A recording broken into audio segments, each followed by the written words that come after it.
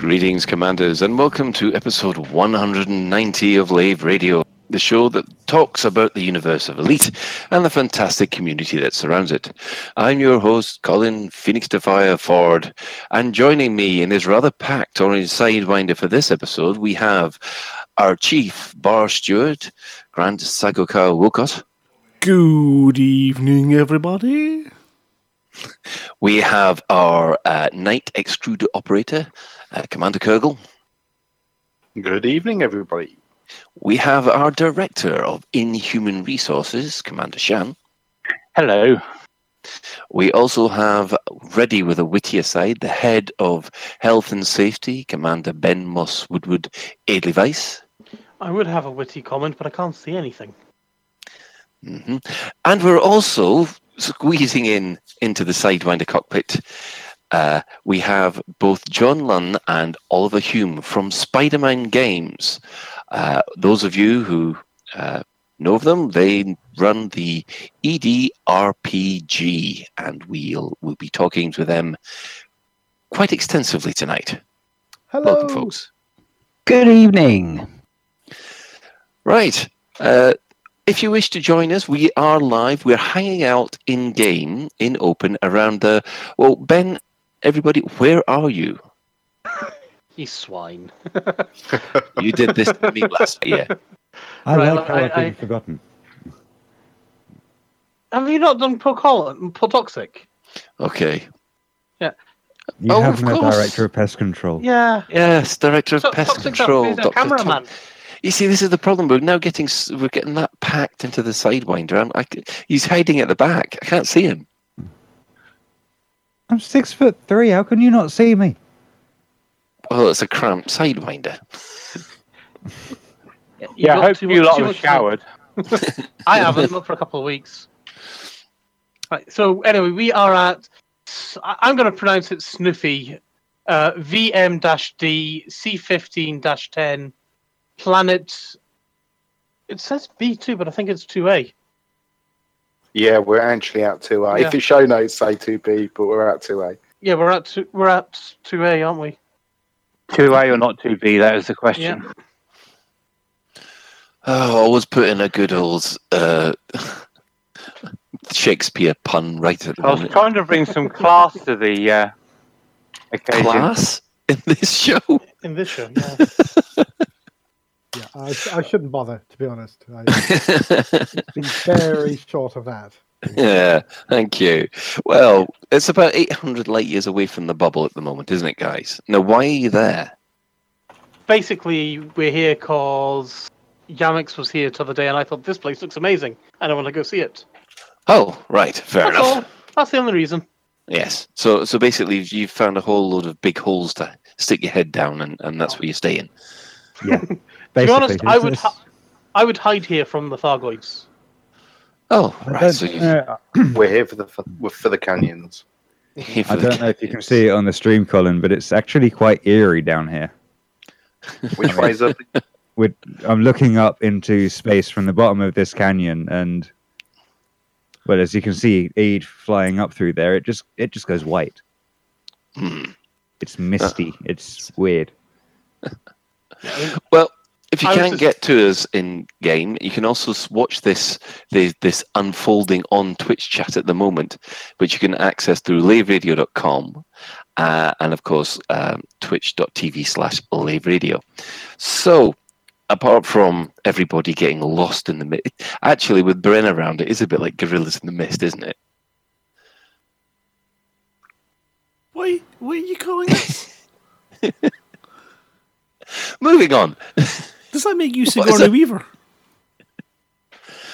I think we'll just quickly move on here. So, Grant, everybody wants to know about the bathroom update. Right, well, today there was some taping done. That's it. But basically, okay. we're really close. By the end of this week, the waterproof membrane and treatment will be done and completed, and then it is just tiles and putting all the bits back onto the wall, the nice, pretty bits, and then it's done. So we're getting closer. We're now discussing what's going to happen in July. because we've got an epic road trip to go down for kind of, that the royal meeting to our licenser. Yes.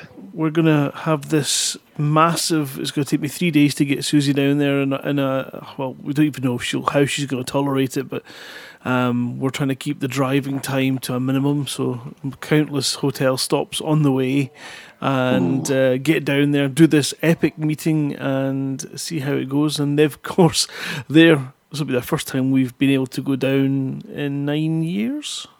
Ooh, wow. So it's a huge undertaking. Susie's obviously naturally nervous about it, but we've got to keep moving forwards, and it's a huge payout at the end. So they've got all their managers of all the different departments ready. As I say, it's going to be like a state visit. It's going to be ridiculous. So I'm looking forward to that. But while we're away for the 2 weeks, we plan to do one of the other big projects, which is the entirety of the house's flooring. Which is going to be replaced, and decorating in the hall areas and the large open plan area. So, yeah, there's another project that can get endlessly delayed. So it's non-stop at the Woolcott house, where you're just basically ripping things up and putting things back down again, really. Yeah, basically just making our mark on the place and making it a little bit more Susie. She's become more with us in the real world now that the medication is being reduced drastically, so we're doing really well. And there's more of her, so she wants to, tailor make her surroundings. In other words, I'm getting away with nothing anymore. And what have you been up to in game? Well, last week I think I was starting the journey out to Colonia, and some very unkind members of the community out there suggested that I would be doing this for some time to come, but no, I am here at Fort Mug, having run some exploration data, dropped it off to help us as we were about to go into a very sticky situation with a war, which of course locks your poor little background simulation, locks you in a negative equity situation. Something's gone wrong here, Grant. How the heck have you managed to make it to Colonia in one piece without dying when you dock? Well, no, I crashed at Fort Mug, but I was just lucky that I'd already sold my data where I went. I got stuck between the landing pad and the wee building, and I could not get my Anaconda out of that no matter what I tried. And then I got out, managed to do all the bits and pieces, and I was jumping to my next stop, and I'd taken my eye off the screen and hadn't noticed that because of the gravity on that planet being a little bit more, my Warthog had drifted slightly, and I walloped into the surface at full pelt, and that was a 5 million rebuy. But so I've been out there. I've been doing some running missions today for the Hot Call faction and trying to help them break out of Outbreak. So things are going good.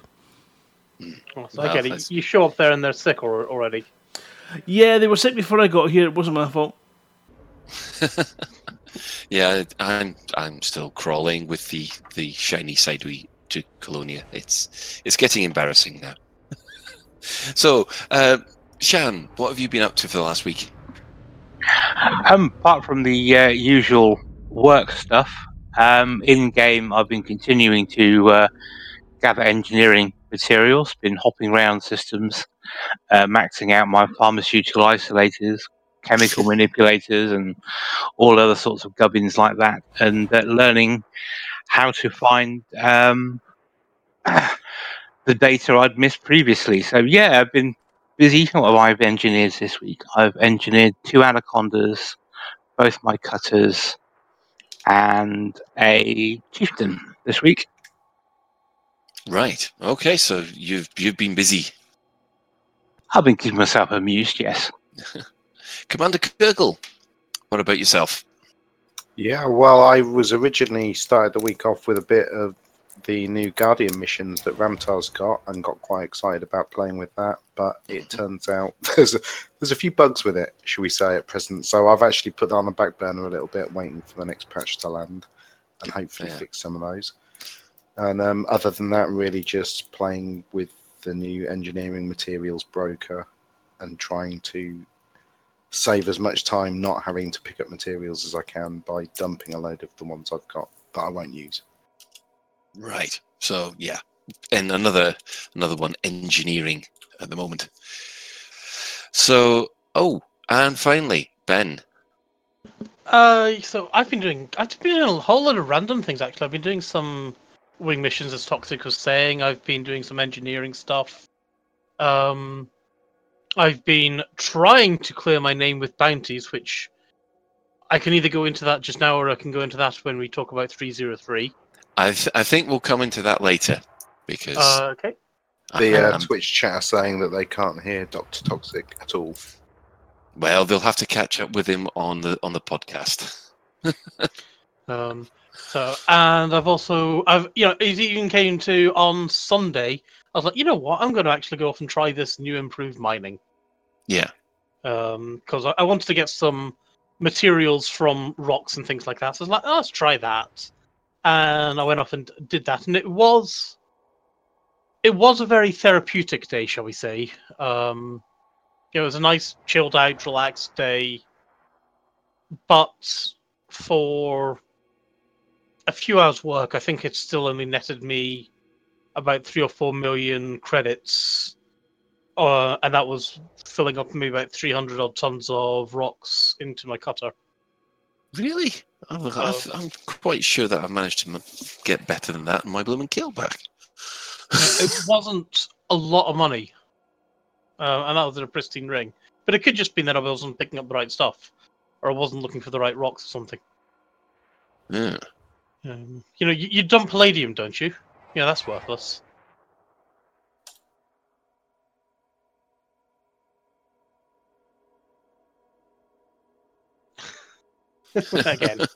Again. Oh, right. Well, what I've been up to in game has been basically I took my chieftain out and I went bug hunting, and I went up against all those little marauders, and I have thoroughly enjoyed that. Those AX weapons just rip through them like nobody's business, and I'm really, that's kind of got me really enthused to get back involved. Whereabout can we do this actually? Because I haven't done that. Well, I found that in. Hang on, I'll just get the system back.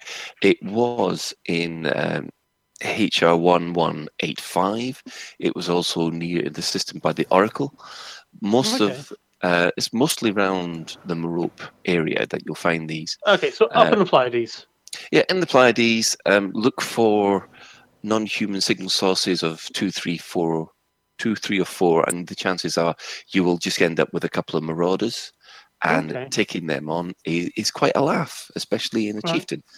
And apart from that, I've been helping the IDA trying to get the latest station back online. Right. And do we have the Thargoid scouts in the main game yet, or are they still? Yes, those are the marauders I'm referring to. Okay, that's who you're on about. Yes, they're actually called Thargoid marauders, and basically, if you're unlucky, you could get swarmed by up to 12 of them at once. Oh, wow! That's nasty. Yes. Am I right in thinking I heard that you can get some of these marauders and then their bigger brothers will show up as well sometimes? Yes, that is also true. It all depends on how the instance is running, because I've seen reports of people have dropped into something like a level 6 and found only about a couple of these things, and then along comes some more, and then along comes a basilisk or two.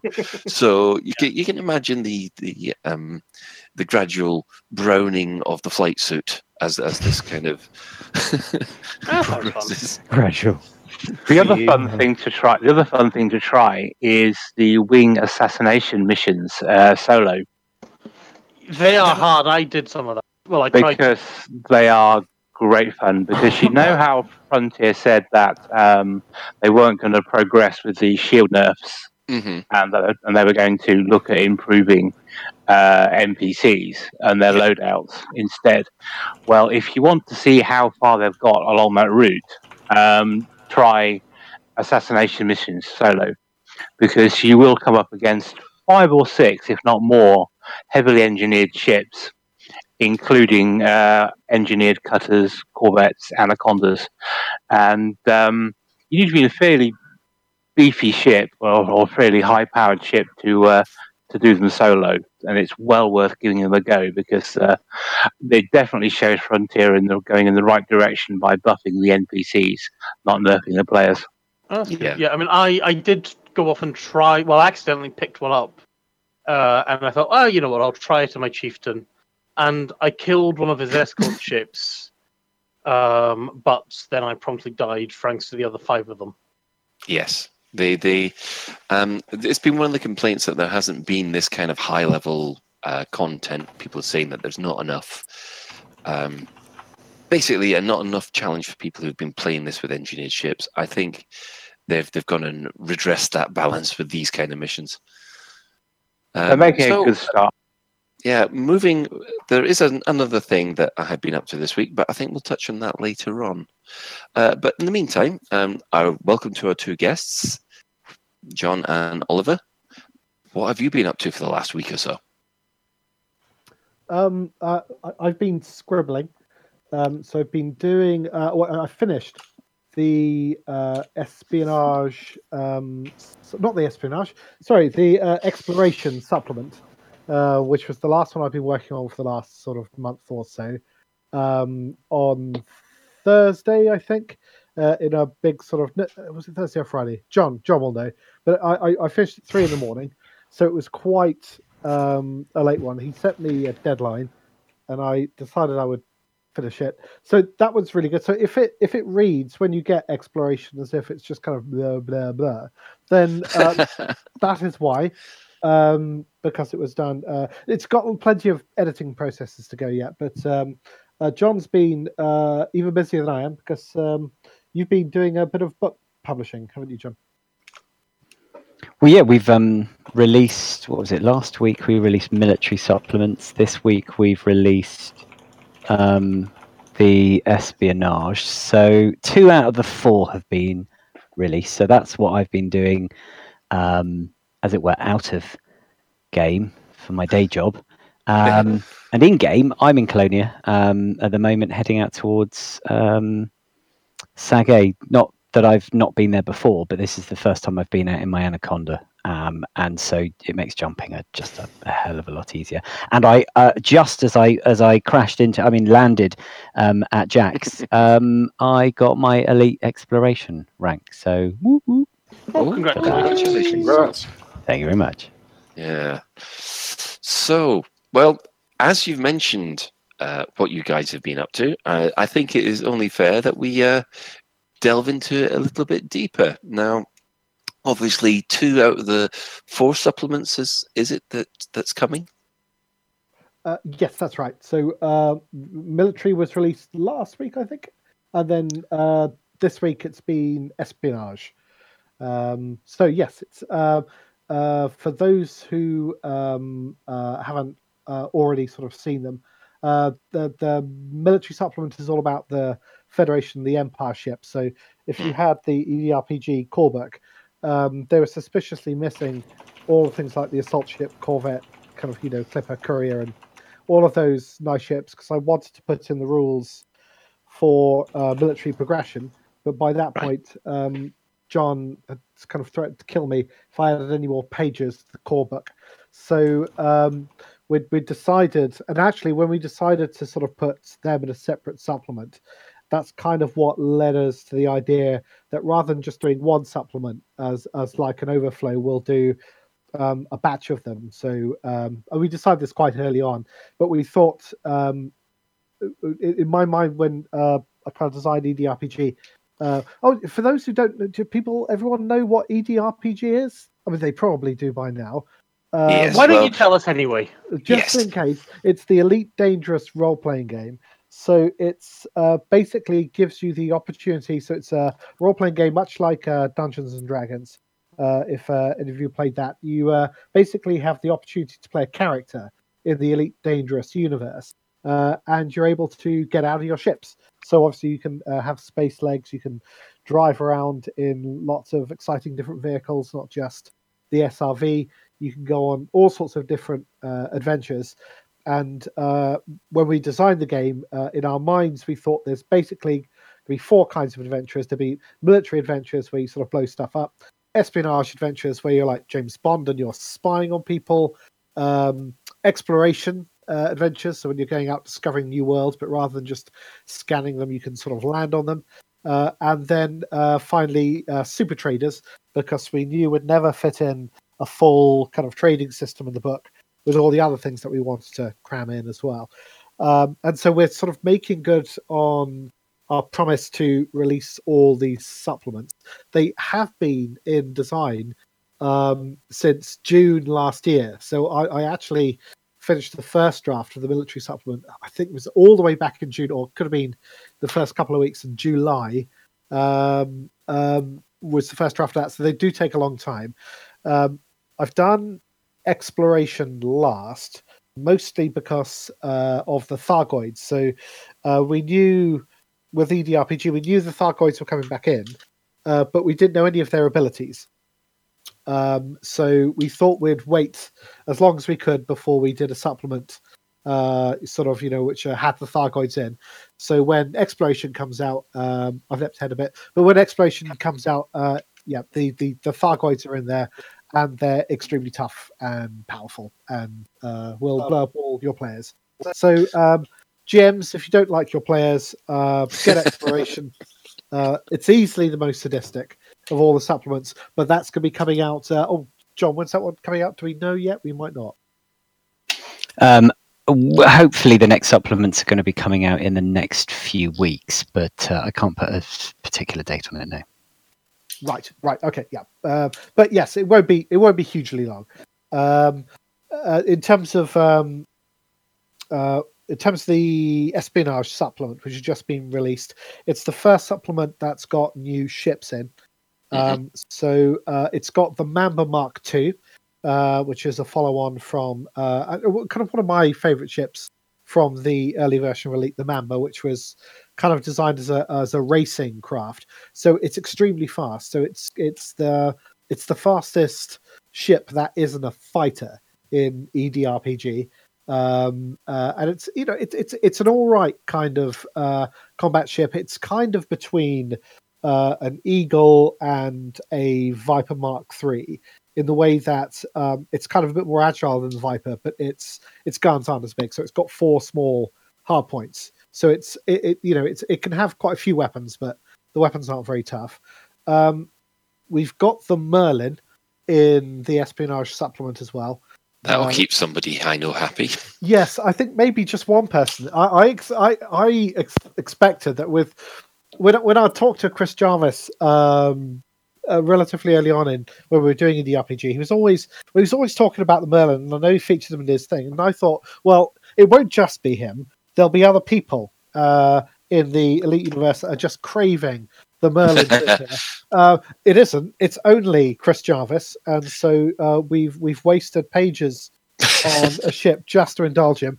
But it is there. It's the only ship by the Perez Corporation, and it's also, of course, the only tri-wing ship that's currently in the game. And we had to figure out how it was going to fit in dock, and so we've decided on sort of like a folding wing mechanism, so that it's it can actually squeeze into like a small size dock.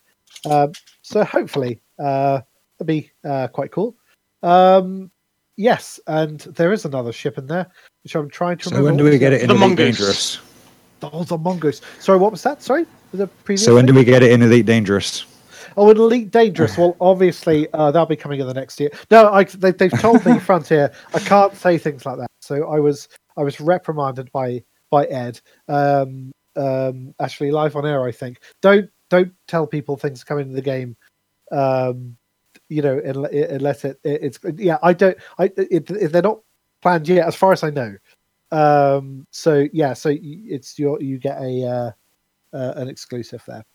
But I don't think there will be any harm done if we start a petition now for the Imperial Explorer. Oh, yes, that's coming out in the 4th book, Exploration. So we've got Imperial Explorer. Sorry, the other ship in this one. Actually, I should be clear about, because there's the Mongoose, in Espionage, and the Mongoose is also a ship which isn't going to be familiar with everyone. And there's a bit of an interesting story with this one, because I promised we didn't rip them off. We designed the Mongoose before we went to the Frontier Expo as an Alliance-style gunship that was, designed to be agile with lots of guns and so forth. And our jaw dropped when they produced the Chieftain, which also kind of had like a 4-wing structure on it. But we were considering at the last moment trying to squeeze the Chieftain in, but we ran out of time. So though Frontier had the look of the Chieftain done, they hadn't nailed down its stats by the time that we were going to final edit. So we had to keep with the Mongoose. But we were just about to put the Chieftain in, but we just ran out of time. But the Mongoose is a lovely ship. It's got plenty of guns. It's the EDRPG Chieftain. It's a nice fill-in ship between things like the Vulture and the Third Lance, if you want to go down the kind of the shooty angle in EDRPG. Yes. I should stop talking. Really? Are you going to say something, Colin? Oh. No.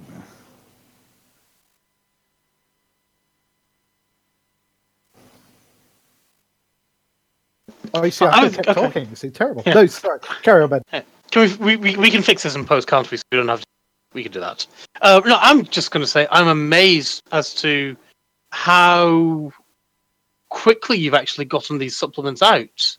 Because it's only been a few months yet, and I really wasn't expecting anything for maybe another year or something like that.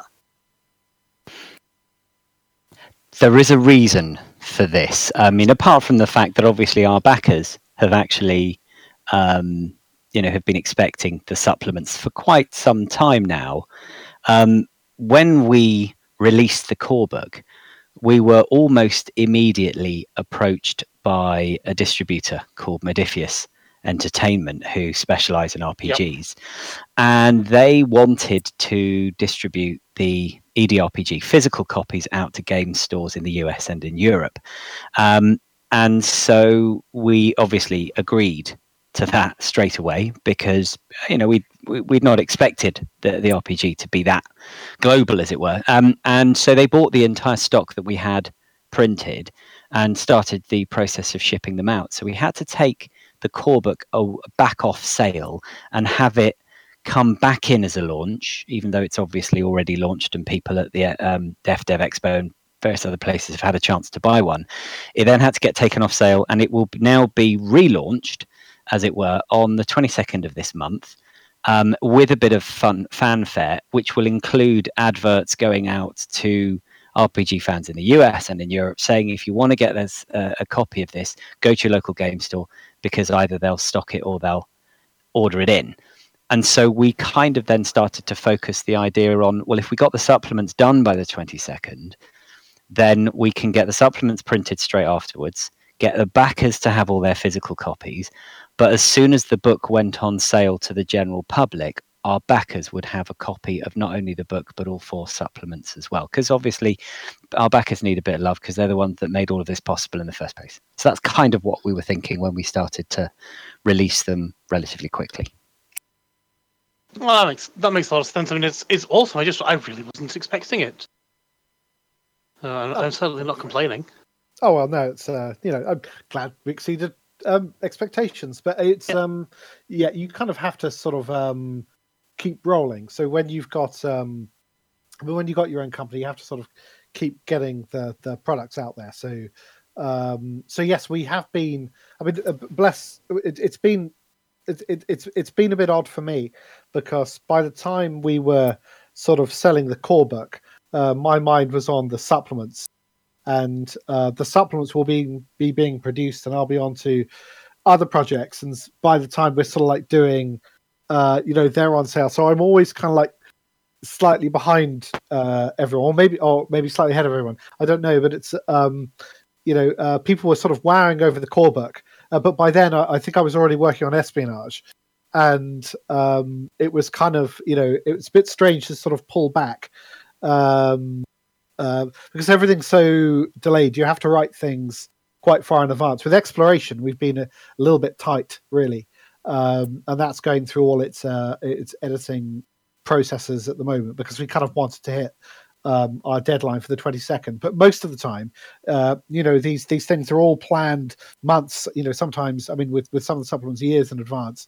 so that what we want to sort of get in the books is there, and it's great. The only time it ever causes a problem is when Frontier decide that they're going to add an extra module to a ship, or they decide to alter the power consumption of a laser, or I think with the core book I had to go back to it because they'd released a bunch of huge weapon systems, and kind of if we didn't have them in the book, then there's if you remember with the huge guns there was a real lack of things in the top bracket, and if I'd have let that lie, then that would have been ghastly. But generally speaking, yes, it has to be kind of months and months and years before it all sort of rolls into a final product. So it's quite interesting because John gets to live in the now, and I'm constantly sort of working on the next bits in the future. But it's been great. It's been. He's a film star. He's always promoting the previous film whilst shooting the next one. But yeah, and then Frontier go and stick an extra 256-ton capacity in the Type 9 or whatever it is, and it's just like, I've just ordered 2,500 copies of the book. Thanks. And now you need another couple of sheets of A4. Yeah, exactly. Yeah. So one thing that how common is it for? No, I'll pause.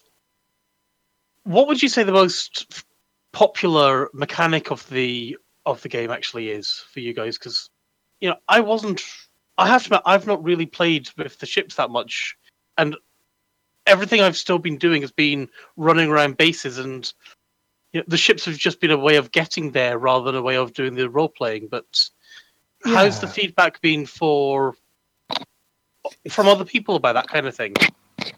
It's interesting because when I'm personally, I'm very pleased that people are enjoying the personal scale combat, because when we first did EDRPG and we were sending the mechanics to the various reviewers, the things that they all raved about were spaceships.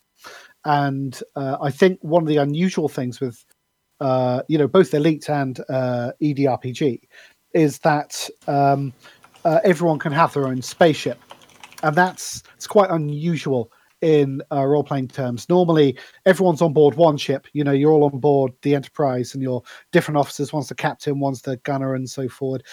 And we were really, really keen to make sure that we could keep that idea that everyone had their own vessel. So a lot of work did go into the spaceship combat, and I think Colin will probably back me up here that creating rules for spaceship combat is extremely difficult, and it's very hard to come up with something that flows nicely, because your temptation is to make it sort of trying to physically imitate the game.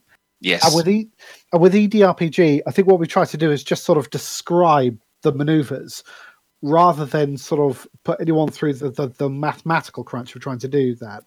But in terms of your question, I'm very pleased that people are enjoying the close combat stuff, because actually I'm very pleased with that, and I'd hope that as time went on, people would enjoy it. There's some things there. I mean, just as a game designer, that I quite like, including things like the knockdown rules. If you have roll a 10 in damage, which means that physical weapons can knock you down, but energy weapons never will, because of course they've got no kinetic force, and you're never rolling any damage for them. So that means that the knockdown doesn't occur. I like the idea of the parry and riposte for close combat, and I also like the idea that included in all the mechanisms, you don't have to say when you're attacking someone with a gun that you're trying to disarm them. That's all factored into the game. It's part of your attack. When you do damage and you roll an even amount of damage, you disarm someone. And it's one of those things I remember with there was a role-playing game called the early Star Trek one by Farsa, where they created, role-playing game. It was very clever. There was like this action point system, a bit like Julian Gollop used in Laser Squad and Rebel Star, where each of your characters, you got a certain amount of action points and so forth, and you would shoot or you would, punch each other and so forth. But what they never caught was the Star Trek style. What would happen in a Star Trek episode is that William Shatner, would come up to the enemy and suddenly knock the gun, out of the other person's hand, and then they'd have a fist fight in the sand and stuff like that. I was expecting you to say come up to the enemy and then start kissing them or something. Well, only if they were attractive, female enemies. Talking about kissing, I love that lipstick that you've included in the espionage. I can't wait to. Yeah, that is a good touch. I like that. Somehow, I had a real suspicion that Ben would be the first one to jump on that. So this is the venomous lipstick. Yes, there's a whole batch of stuff. There's another one. I like the disruptive perfume, which lets you put that on, and it means that cameras can't see you and robots can't see your images. Do I want to ask how the lore behind that works? Because I can't. Or do I not? Is it just hand wavium? You honestly shouldn't ask. Okay. But ultimately, the fumes that are going out, although human eyes can cope with it very, very easily, electronic eyes can't. Yeah, it contains nanites or something. Yes, absolutely. It's they're working on a higher level of visibility than sort of human eyes, and human eyes are all right coping with like the warble. Whereas, mechanical ones can't. It's on a frequency that's kind of disrupting things. It just kind of, I mean, it's. I hope it's not just sci-fi bunkum, but it just struck me as the kind of thing that they might have, in the 34th century. I wanted to capture those kind of ideas that you were having in things like, I don't know, sort of the spy dramas that you have in like Escape Velocity, Lave Revolution, and.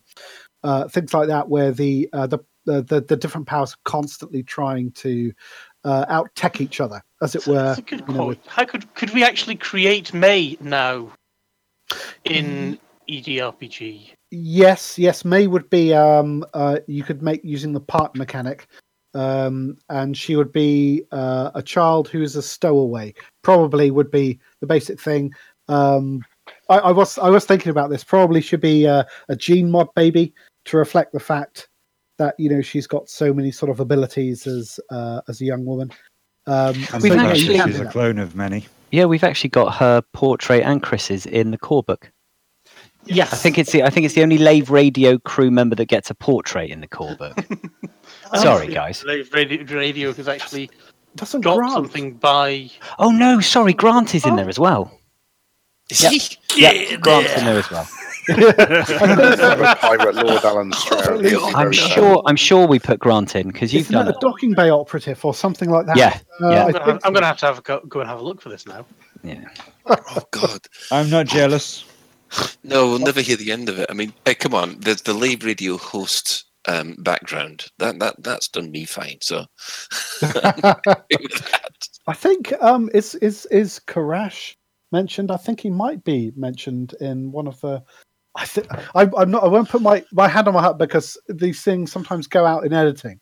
But so you might be edited out of existence. But I think I might have mentioned you as like literally a crash victim somewhere. I can't remember. or maybe it was that news thing I did for Grant. For Dockers, it might have been on. Oh, it doesn't matter. But you might be in it somewhere if you look carefully. So yeah, I mean, you guys have obviously released these two brand new supplements, and very, very pretty they are too. And now, what's this about the EDRPG ambassadors? Have we touched on that yet? No, we haven't.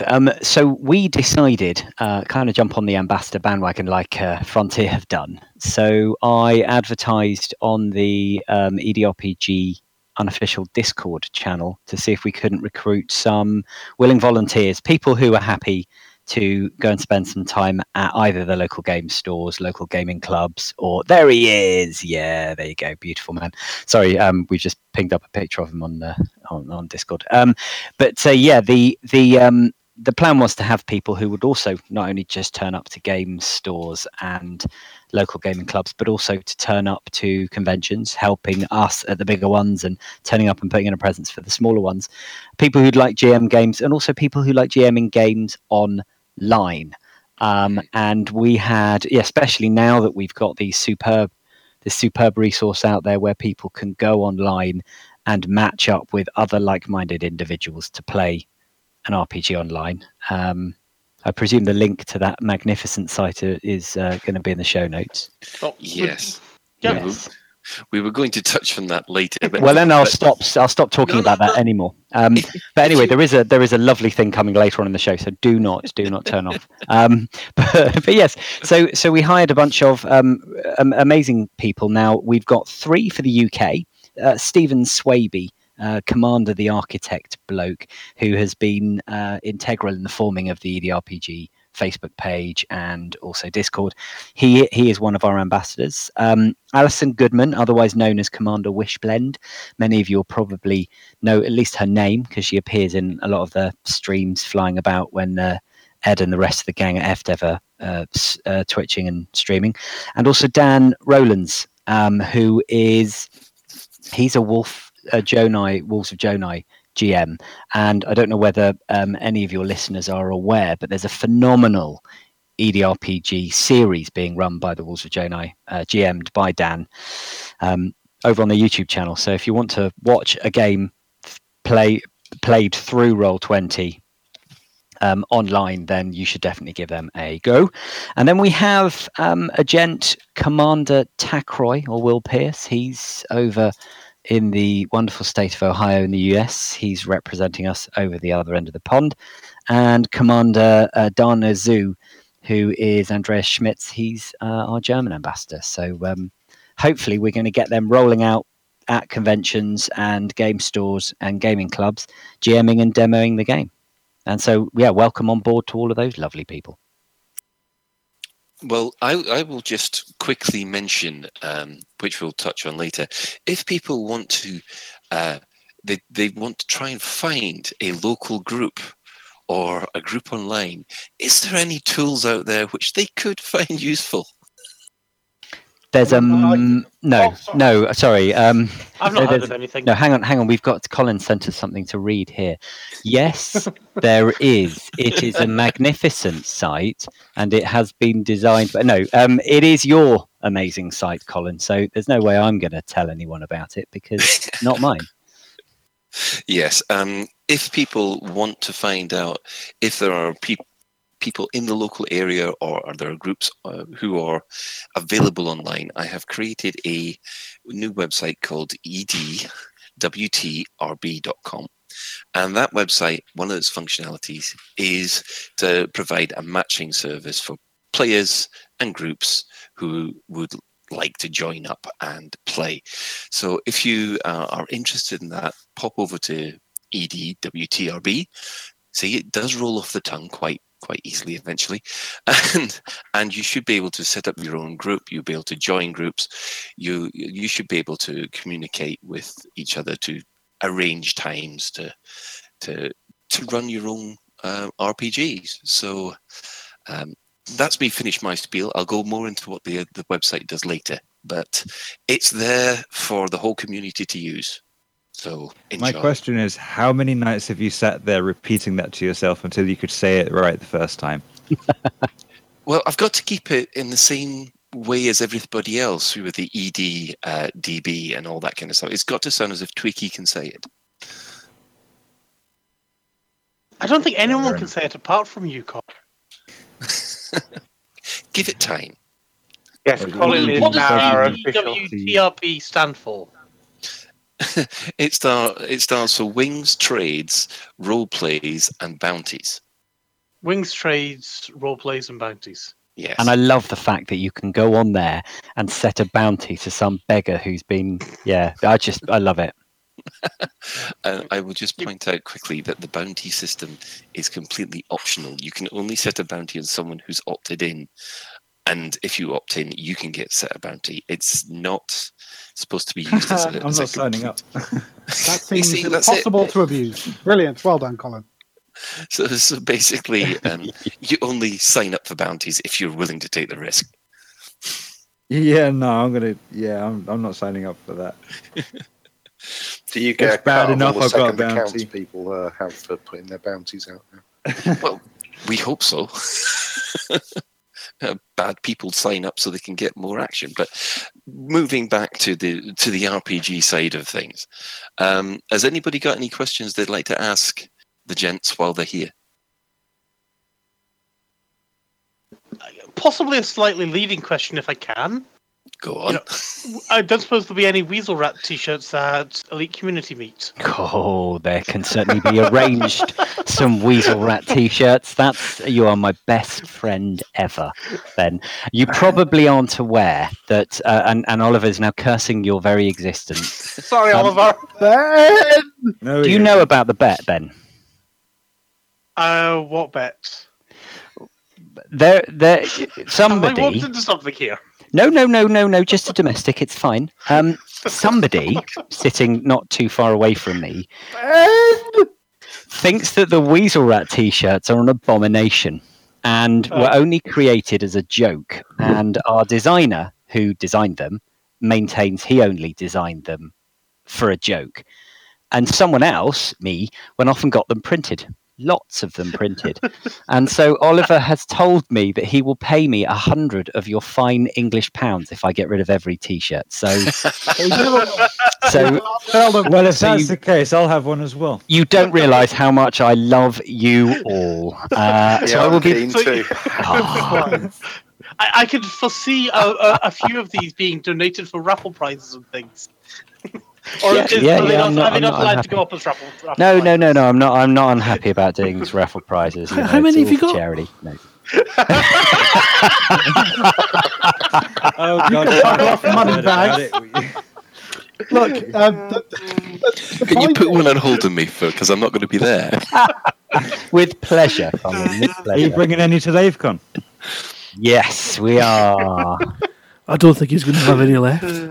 No, I won't. That's a good I thing. may have to do That's the it. plan. How much is Oliver willing to pay you if you have to get a second batch made?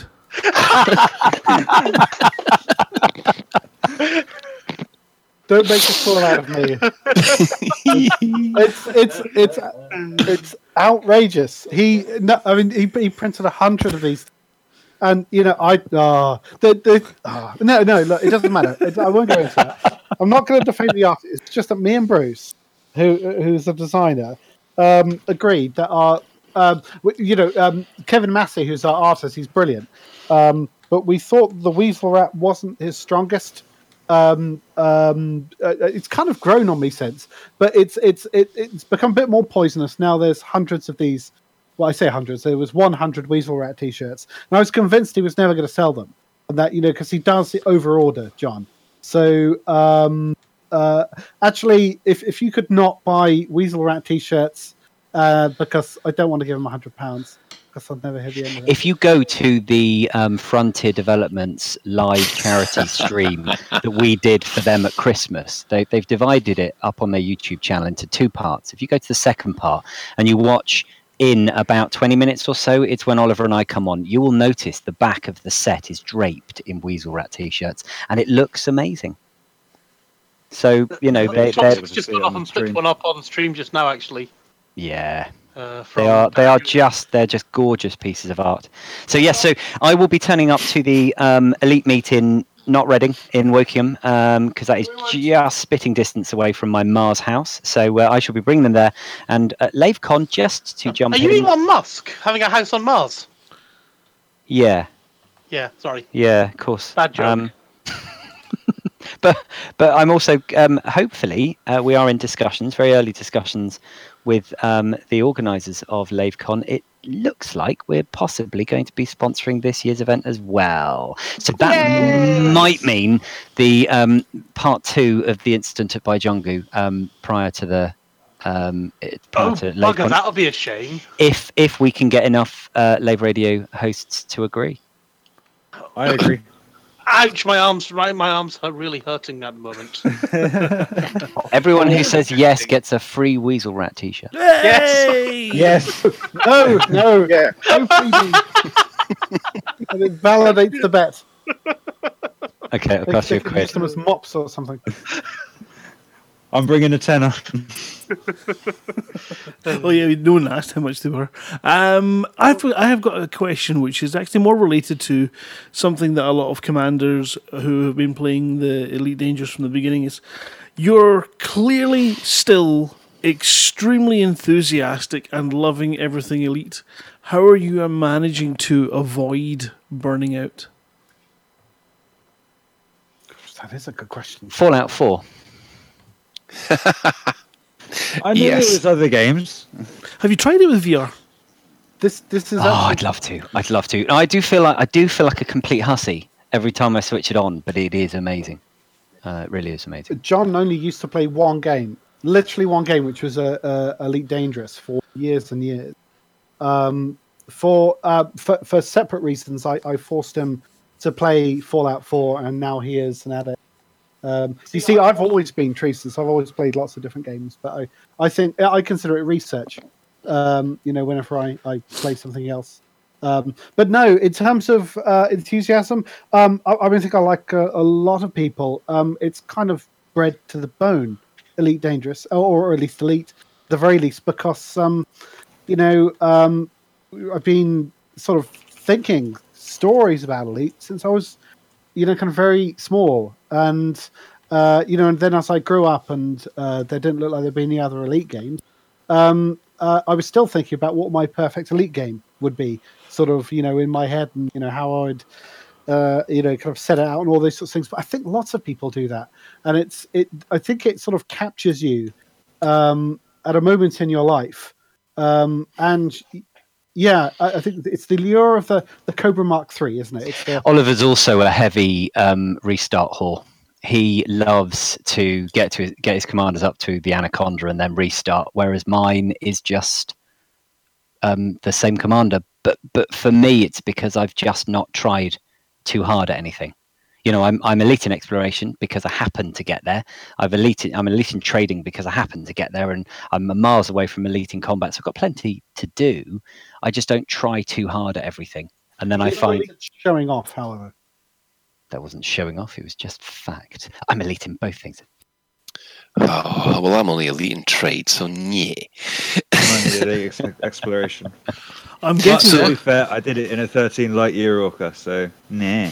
I'm that's not 42% on my way along Pioneer, so getting closer to Elite in the exploration. But I'm Elite in trade. But yeah, as you say, it's more from plodding away and enjoying bits, and then going hell for leather when you think, oh, I'm close, I can do this, and doing different things. So, but yeah, I've done both routes. My first elite was combat elite back in March 2015. I played 32 hours solid to get it. Good. Shan, were you one of the ones who was trying for the trip for at least one of the elite prizes? Or No, something? I wasn't. No, I wasn't. No. But I just had one of these free weekends when Mrs. Shan was away and no one was in the house. So I thought, okay, well, I'll play. And at that time, one of my friends was still playing, so we sat on TeamSpeak and just played 32 hours solid. And I got my combat elite in it. And then, but for my exploration elite, I kind of got it by accident, a bit like the guys there. I wasn't going to go for exploration elite. It's just I went on a 220,000 light year shakedown cruise, and it just sort of came along. So I sort of experienced both of them really. But I like the gradual approach. I think for some of them, and I think the game does reward the gradual approach, and that money, credits, and rank and whatever just happen. You just enjoy yourself and it just comes along. I think if you try and burn yourself out on it, that's when you get into trouble. Right. My intention was to do a big deep space exploration to get Elite Explorer, and it just came from doing the Ramtar missions, which was really prepped for that. So yeah, just if you just get on with playing the game, it comes naturally, doesn't it? No, I got mine through. I happened to be out exploring at the time in Orca, and I came across a CG at Jack's while I was out there. So I thought, well, might as well go over there for a Brucey. And as I hit there, I happened to hit Elite at the same time. So And that is the thing, really, with the Pilot Federation rankings, is effectively they are max level in an RPG, in an MMO, aren't they? They're not anything particularly they're not a measure of competence. They're a measure of time spent doing certain activities. So they are. yeah. It's like hitting max level. So it's equally valid, I guess, to rush something and not rush something. But I think as long as people realise is that the ranks and stuff are a means to an end, and once you've got triple elite, you're not actually in end game because there's no such thing. Yeah, well, that's the thing with it Elite. isn't going to put me Elite, off doing there is- my Deep Space Explorer just because I happen to have pinged Explorer Elite. I still want to go Sajay. I still want to see the other side of the galaxy. You haven't done Sagittarius A yet. I've been there 3 times. Yeah, I know. It's crazy, isn't it? Well, Yeah. at the moment, we should also point out that the other space sim podcast, The Guard Frequency, they're also doing a RPG run through, aren't they, at the moment? They are, in fact, yeah, they absolutely are. So, yeah, we'll just point that out so that everybody is aware, even though we're in, well, I don't think we're in competition, but if people want to hear more people play the game, then it's a place to go. So,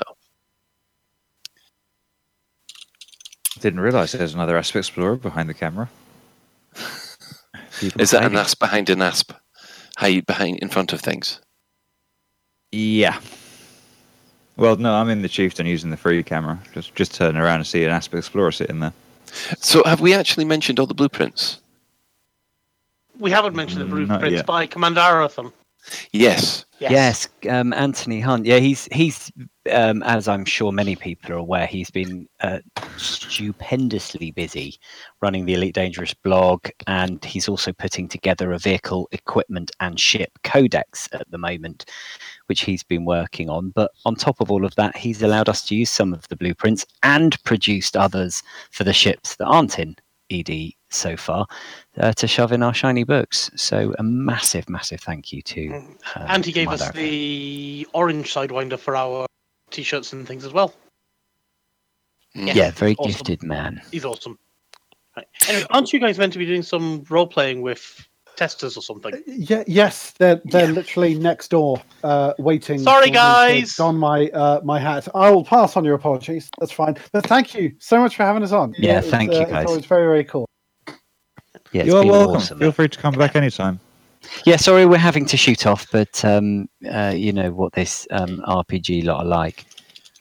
Orcus is waiting. Impatient bunch. Him and Have fun with them. His bloodthirsty nuns are have to be dealt with.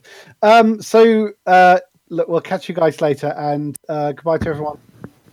Take care. Okay. Thank you very much, guys. Yep. See See you later. See you soon. Thanks very much. Bye. Bye. Bye. Okay, well, what we'll do is we will take an ad break, hopefully. Is Grant about? Yep. Okay, can we go for an ad break? And then we'll come back with the in-game development news and the community news. We buy any ship, Bar none. we buy any ship, Bar none. Any model, any colour, any shape, any size. we buy any ship, Bar none. We here at We Buy Any Ship Bar None are ready to take your excess space travel vehicles off your hands. No more negotiating with dodgy space station vendors. We'll simply give you an estimated quote online. Then, when you get here, we'll point out all the little dents and scratches that make the price get smaller and smaller before we actually give you any money. And the beauty is, we take any ship, we buy any ship. bar none. Terms and conditions apply. We Buy Any Ship excludes trading in any of the following vehicles: Adder, Anaconda, Asp, Boa, Cobra, Constrictor, Cruisers, Eagle, Falcon, Gecko, Griffin, Gear, Harris, Harrier, Hawk, Kestrel, Crate, Lanners, Lifters, Lions, Mantis, Merlin, Moray, Osprey, Panther, Puma, Python, Seika, Sidewinder, Skeet, Spar, Stowmaster, Tearsel, Tiger, Transporter, Turner, Viper, Wyvern, or any Imperial or Thargoid vessels. Hey, buddy, why the long face? Exploring is boring. What? What makes you say so? Because I have to scoop for fuel at every single store. And then the voices I hear in the store tell me to... Whoa, sounds like you've got a case of space madness. What you really need is really big gas tank. What? With really big gas tank, you'll be sailing the Milky Way in style and comfort. No more hanging out at every stupid store just to refuel. It's as easy as honk and go. Gotta get to Beagle Point for a romantic interlude? Just honk and go. Want to be the buckiest ball in the galaxy? Just honk and go. And if you fill your really big gas tank with patented Jumbonium 5000, you can honk and go, go, go. Gee, thanks, mister. No, thank you. Really big gas tank. Because why wait when you can honk and go? Jumbonium 5000 has been known to cause extra arm growth, outdoor mayonnaise, priapism, and spontaneous Thargoid face. Use only as directed. And welcome back. We'll just thank Oliver and John for joining us again, and hope you found the RPG stuff helpful. Has anybody got any thoughts on that before we move on? Other than I need to do it again and get into it and things, and I'm really looking forward to that. Trying to have a session at ECM. No. Right. Okay. Well, it's been quite an eventful week, but probably not in the most positive way for the last week in Elite Dangerous. So we'll start going through each of the notices that we've had so far. On a more positive note, we've had the Great 3.0 Treasure Hunt competition. Who would like to talk about that? That would be the Chieftains in Front of Things competition for this week, isn't it? Yes, I think this is to replace the Asp in Front of Things. Yeah. So, yeah, I mean, basically, as I just said, Frontier are asking for people to go off and post photos of their chieftains this week. And there's a different theme, I guess you could say, every week, isn't there? Mm-hmm. And have they actually said what the prizes are? Because I remember I was looking for the prizes to begin with, and they didn't. But it's all to do with basically the Beyond thing. So yeah. So this week it's the Chieftain. Starting tomorrow, it's Planetary Improvements. Then the week after that, it's Combat. Mm-hmm. And the final week would be Thargoid things, Thargoid Marauders or Guardian Ruins. Ooh, sounds fun. But yeah. Wow, okay. Yeah, so the prizes are for this week, next week, and the week after. You can get a Hot Ass for the PlayStation, the Xbox, or the PC. And for the final week, you can get an Elite Dangerous goodie bag, which has got the HyperX Fury Pro gaming mousepad, a poster, and a physical copy of the game. Ooh, nice. So yes, that sounds interesting prizes. I must admit, in Twitch, that's a good lineup you've got there. I should actually go and put some. I've taken loads of photos of my Chieftain because she's a lovely ship. Quickly, we'll just touch on this. Have you got the ship kit for the Chieftain yet? Because that was in the latest newsletter, wasn't it? Maybe. He's got spikes on it. Yeah, I have. No, it's they're guns. Where's your Chieftain gone? You were hiding. I know the ones beside the cockpit. They're not. The sensor arrays, aren't they? Yeah, the sensors or something like that. They're probably pokey things, but they're not like the spikes you get for the Raider kit. Where have you gone? I'm just above you guys, I think. Is that the technical term, proddy pokey things? Proddy pokey things, yeah. Yeah, pretty much. I want to stick your Chieftain beside mine. We'll compare them live on stream. So yes, that's not a euphemism. I think they're trying to line up the a decent shot for the competition at the moment. So we'll leave that there. Now, this does bring us on to a little bit more of an issue. Now, last week they had started removing missions because the edge cases in some of them were a bit excessive. So basically people were making tons and tons of money for very little effort. This is Skimmergate. Yeah, Skimmergate. And it seems that we've got a lot more gates now. So apparently the mining missions have been removed as well.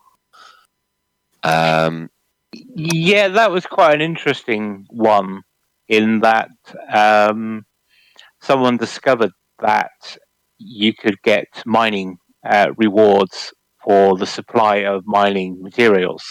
So basically, I think the example shown was osmium. So you would hand in 10 osmium, which would then give you a reward of, say, 30 osmium.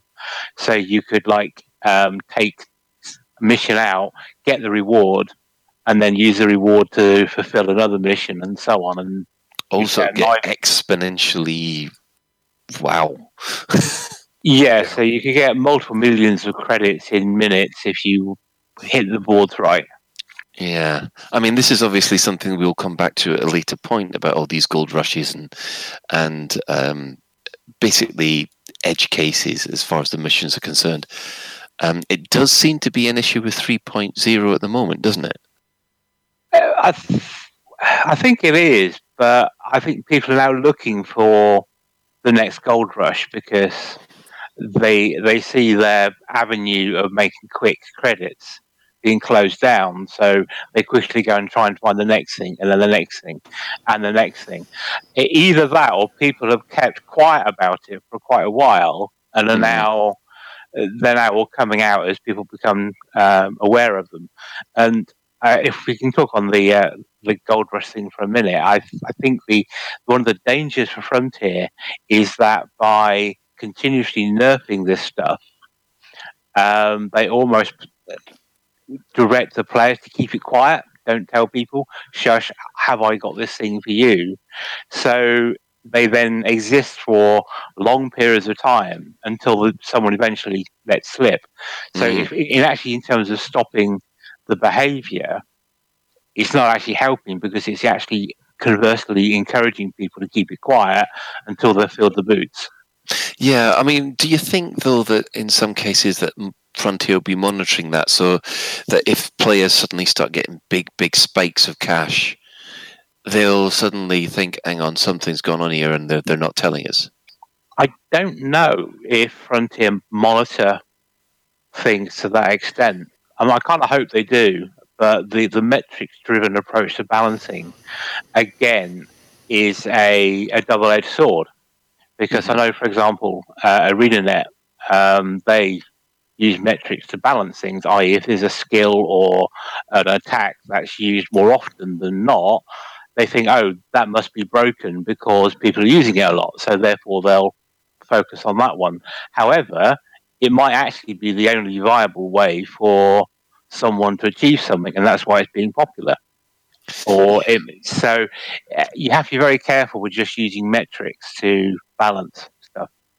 Yeah, I mean, it is one thing that it is a difficult situation because, yeah, when the Smeaton run started, I found that invaluable just to get the T10 up and running to a level. Once I got the T10, that was fine. I didn't need to do it anymore. But is it a case of when we have these gold rushes and people are then able to go from basically something like an ASP to to an Anaconda in a fully kitted out Anaconda?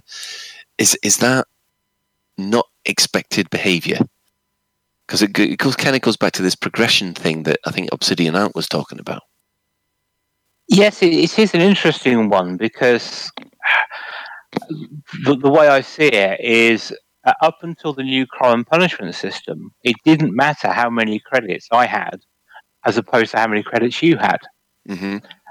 But now, where if you have people with extreme numbers of credits, the ability for them to survive crime and punishment fines greatly outweighs someone else who doesn't have as many credits. Because your credits can be, if you like, a resource for offsetting the crime and punishment stuff, which we'll talk about another time, I guess.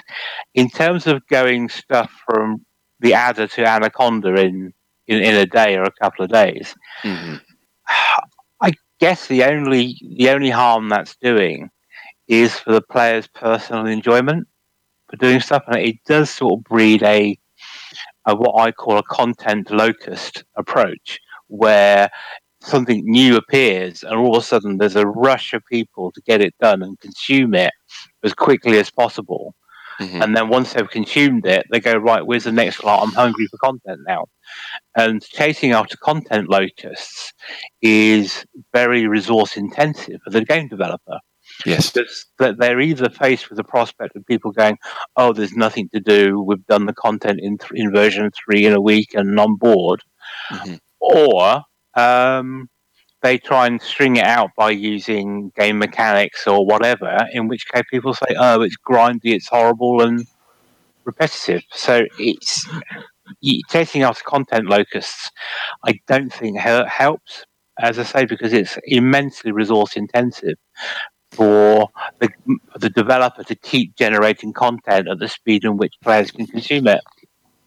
Well, there's also the other side of the coin. If you're going out and getting an Anaconda in only a couple of days, what do you lack? The experience to fly it, for one thing. You haven't gone up through all the ship sizes. Yeah, but that presupposes going up out through of a ship Sidewinder and get into an Anaconda. The Anaconda is not going to turn and stop on a sixpence like the Sidewinder can. Indeed, but I think what I'm picking up on, and it's something I think that drives the progression argument, is going to bigger ships actually gain progression? Are you further on the game because you started off in an Adder and ended up in an Anaconda, or have you just chosen to fly around in an Anaconda rather than Adder? How do you I think it's because you've Now, I chosen can only to do answer it. that. The only way I can answer that question is with another question, is how do you define progression? If it's with credits, then someone with 1 billion credits is already at the end game. But then for Elite Dangerous, what is the end game? Because we've got how many years of development left in it? There's content that is yet to be found, yet to be created. Well, precisely. And I think in some ways Frontier made a rod for their own back by putting ships in tiers. They say the Anaconda, the Cutter, the Corvette, maybe the Type 10 are in the upper tier of ships. So by calling them tiers, they're kind of saying, well, actually, if you're top tier, you're at the end game. And I would actually call that, this is the boring tier. Those ships are not fun to fly. And people have said that on some of the surveys so far. They're finding it much more fun to fly the medium-sized ships. And I must admit, I far prefer flying around in my Chieftain than my Cutter say. Now, there's obviously things I can do in the Cutter that I can't do in the Chieftain. But for pure, I'm flying a spaceship, the Chieftain, or I know Ra, who's got crazy good ships. He's currently flying around in a ridiculously overpowered Imperial Courier, and that thing is mental.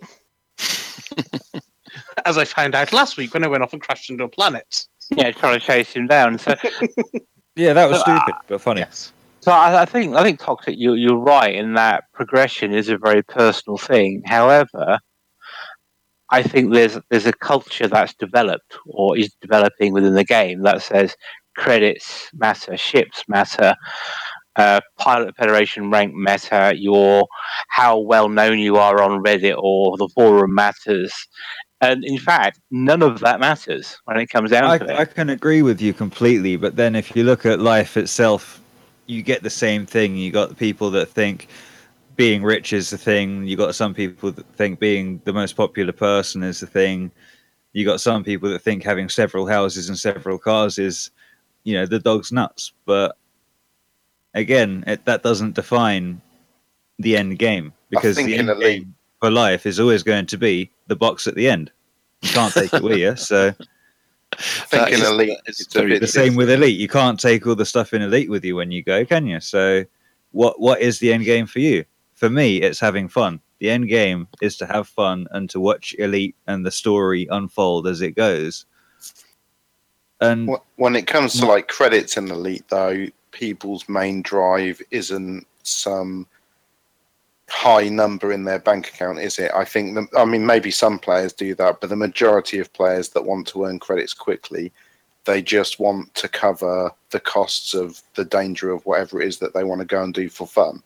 So I know plenty of players that I fly in wings with that will farm credits, not because they want a giant bank account, but because they know if they blow their ship up 3 times, they'll go bankrupt and they can't carry on playing. Yeah, that is an issue, especially when you've got the new Crime and Punishment where, 100 credit bounty could cost you a massive amount of rebuy. I found this out the other day. I was flying with a friend who said, yeah, come out bounty hunting. And me being me, when I've had enough of a ship, I start ramming it. Oh. Friend didn't realize this and spotted the ship and started shooting it. As I hit the boost button, of course, it was only a 400 credit bounty or whatever it was I gained. Yes, but in a Anaconda that's got like 16 million credit rebuy. That's not good. Oh, Ben is the arch criminal of Live Radio. Well, this actually takes me onto something that I've been exploring and trying to do things with recently. So as I said at the beginning of the show, I've been doing some I've been doing some power play stuff, and I've been getting things for the for engineering, and some of this has maybe resulted in me doing a few illegal actions and getting certain other powers a little bit interested in me whilst I was flying my cutter. So, I was just delivering some, what would you call it again? Materials. Yes, we'll just say some propaganda materials. And, I go and get interdicted by a ship. I see it's wanted. I go off and shoot it. Yes. All seems reasonable. Don't get any, slapdowns or anything like that. Don't get in trouble. Okay. And then I go off and have a look at my transactions tab, and I suddenly found out that I was about 11,000 credits in bounty with one of the Federation powers. Oh, hang on. Are you talking power play here? This is so power play. One of the power play bounties, one of the power play factions, because they attacked me and I killed them, I've wound up getting a power play bounty from one of the other factions, and I can't shake the bloody thing. Oh, but hang on. You got a power play bounty, but you're not taking part in power play. Is that right? No, I am signed up to power play because I've been looking to get my prismatic shields. Right, gotcha. So I've not really been engaging very much in power play, but I am signed up to the princess for my prismatic shields. Okay, I'm with you now. And but that that's getting me that. And then it's like, okay, I really, really, really do not want to sacrifice a 20-something million credit cutter for the sake of a couple of thousand credit bounty because some federal bigots go off and attack me. Well, you see, this is one of the things that they have warned us about, these power play bounties coming in. You surely should have been aware of them. I was aware of them, but then I was also, they said you can go and clear your bounties at Interstellar Factors. And well, okay, fine. But you've got notoriety. Oh, I've cleared. Oh, don't talk to me about bloody notoriety. Actually, I was going to ask about that. No, seriously, Ben. Yes. How did you find the degrade? Have you managed to work out how the degrade works? Right. I think, and it's only a think, that degrading, you'll degrade in any game mode, but you've actually got to be playing the damn game, which is a good thing. Right. So basically, you can't dock up you can't leave your ship on dock, basically. Yeah. No, I haven't experimented. If I'm, can I get it if I go and fly beyond Alpha Centauri and then come out in normal space and sit there for a week? Will that get rid of 10 pieces of notoriety? Not sure. Right. Or is it if you're just flying around? Well, yeah, Hudson runs would probably help clear away the notoriety. Except you want it in the Federation, where exactly Hudson. And you fly a cutter, which isn't a very good to fly thing. Okay, so it might be saying, "Come and kill me." This is where wing missions come in. Yeah. Because you get the cutter to go out there with its full load, and he just keeps dropping it for smaller ships that can dock at Hutton Orbital. You're still playing the game while you're sitting there doing it, but you. That'd be quite good for a wing mission, actually. Yeah, I can see that. Do it for bulk trading. Let's try that actually, Ben, because you got cutter, haven't you? I was thinking about getting one, but I can't afford it at the minute. So, Ben, do you think there's a lot of confusion around the crime and punishment system? Because I caught the end of the broadcast with Commander Josh Hawkins. I don't know if you saw that. Yeah. And him and his team ran afoul of the crime and punishment system in that his wingmates saw a ship that was wanted and they told him, right, get this guy, he's wanted. So he then opened fire on it, even though it hadn't come up as wanted on his scanner. I mean, that to me sounds like a bug, because I thought anything that your wingmates see, you should also be told about.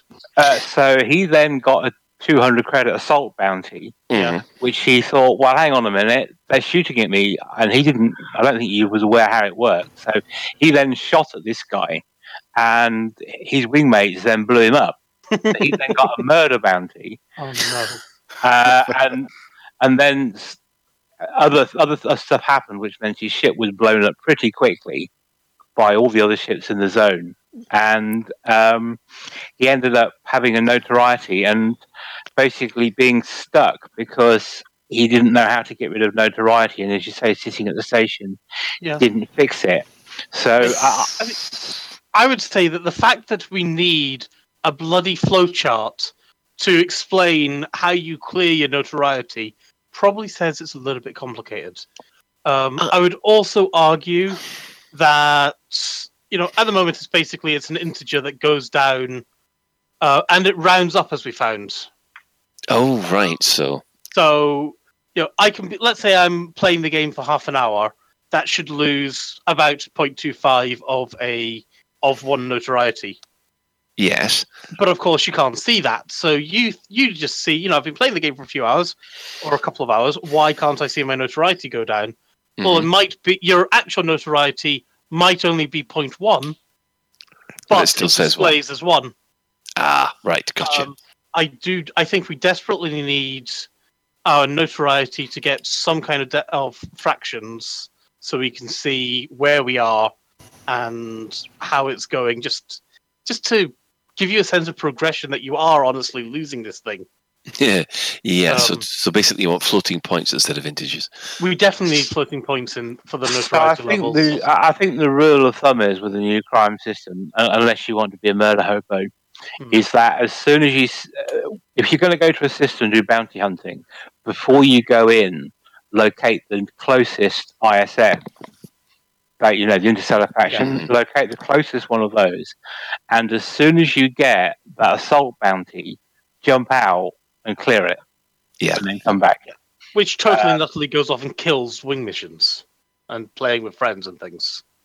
Well, it completely rewards being antisocial, but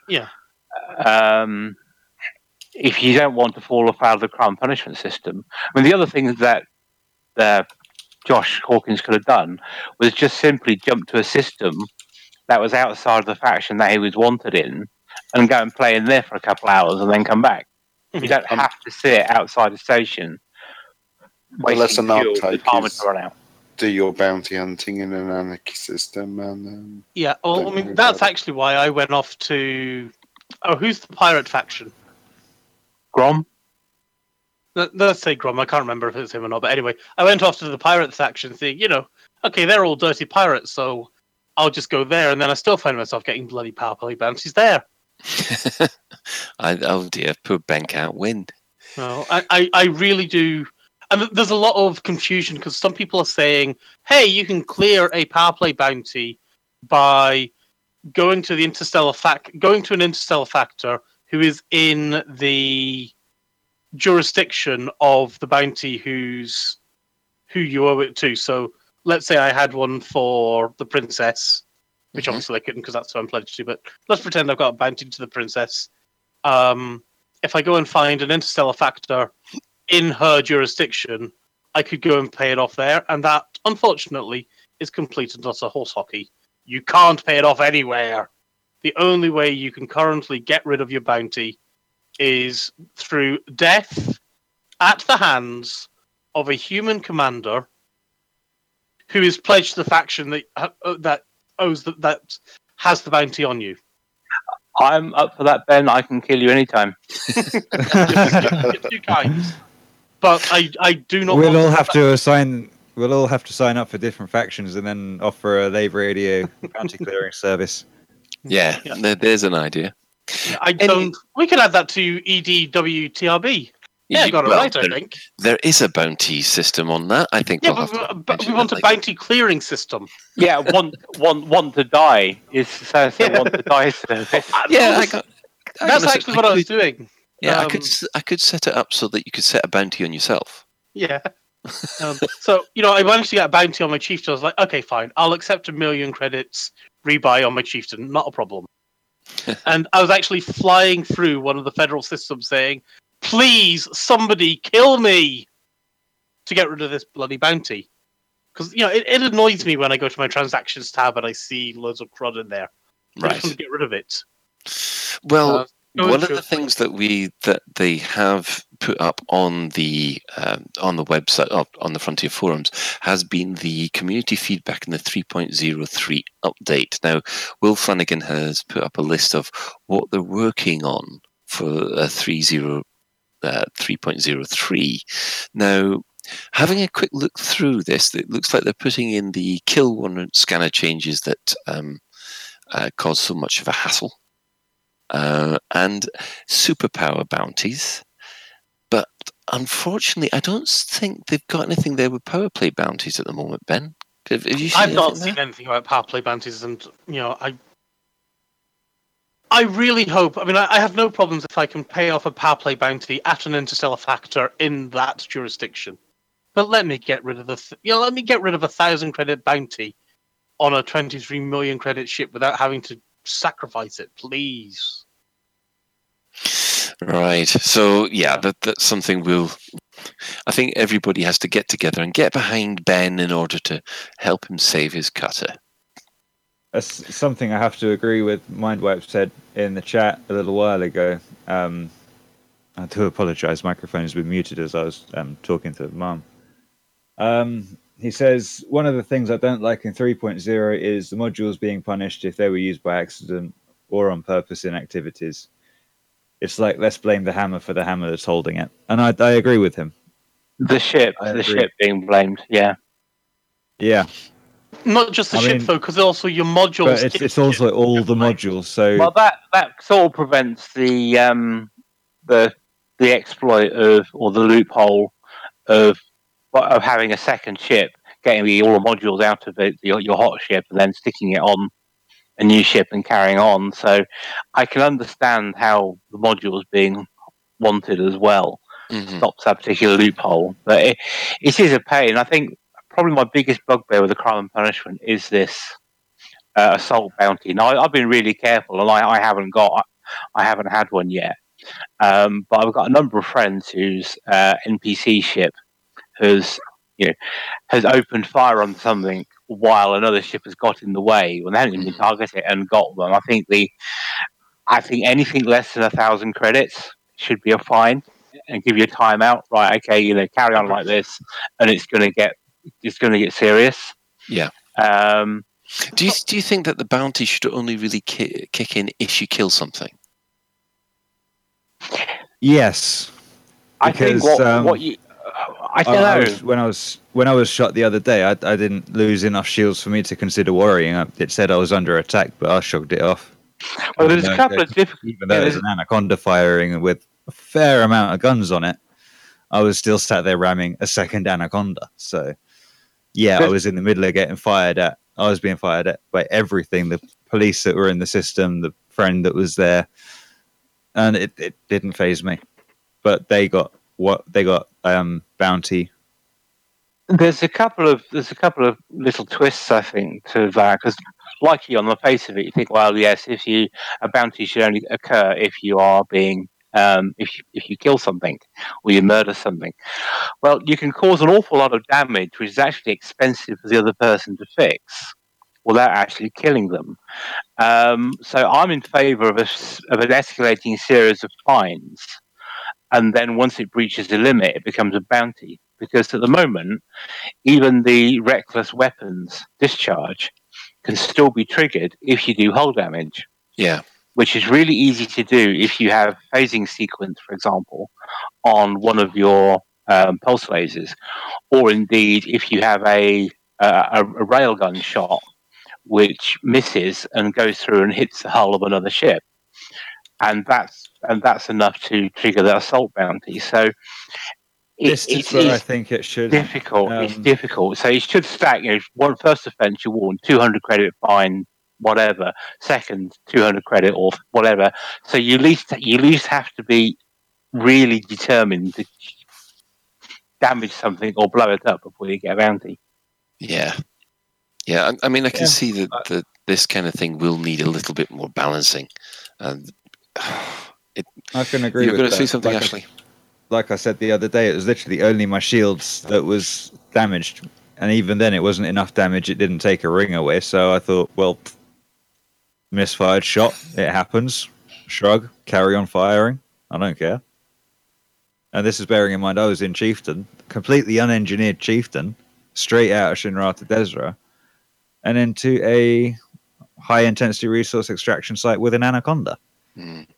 Yeah, there's a couple of interesting comments in chat. I'm just picking up a poll called Chuck. Says, yeah, I completely agree with him. When the police open up on you, the fact you've got 200 credit fine or a bounty, and all around the ships with 50 or 200,000 credits on, it's as if you accidentally grazing your shield or something turned you into Osama bin Laden. Yeah, I can completely resonate that. Easy. I'm sure on that's their live because... stream before 3.0 landed, they insisted that bounties would only be for ship murder damage, rather than for actual ship damage. That was always going to be fines, I thought. Well, maybe the NPCs don't like Pilot Federation members, because they're a bit elitist, and they'll always target them first. And then X-Pain X has said he got wanted by using by hitting a ship launch fighter that came out of an Anaconda that he'd scanned already. So although the Anaconda was showing as wanted, when you attacked the ship launch fighter, he got him a bounty.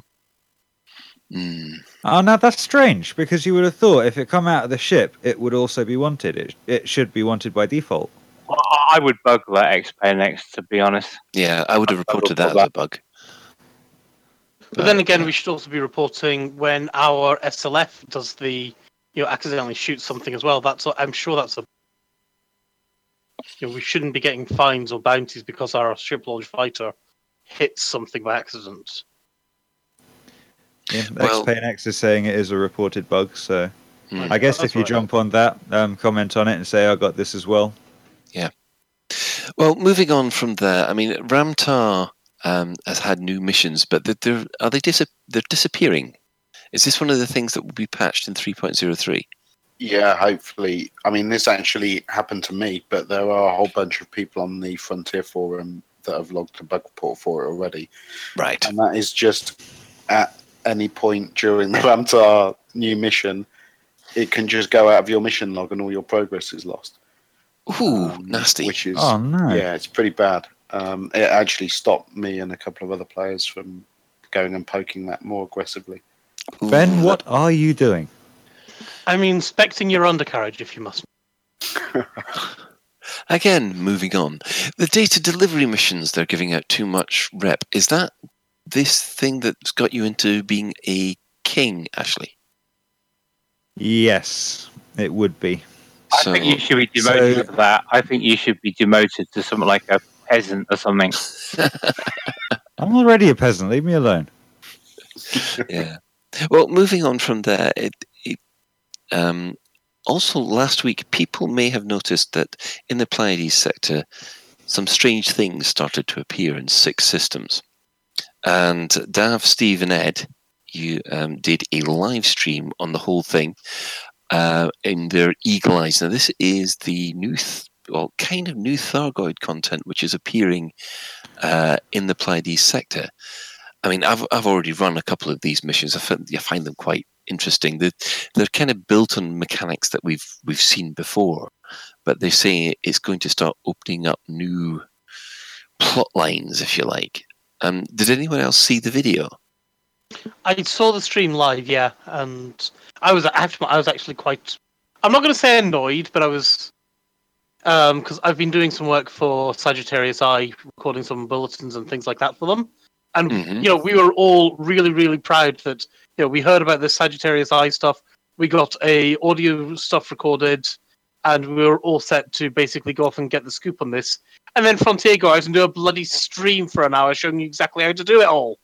Oh, so your butt hurt because you got gazumped. We did. I was. Oh.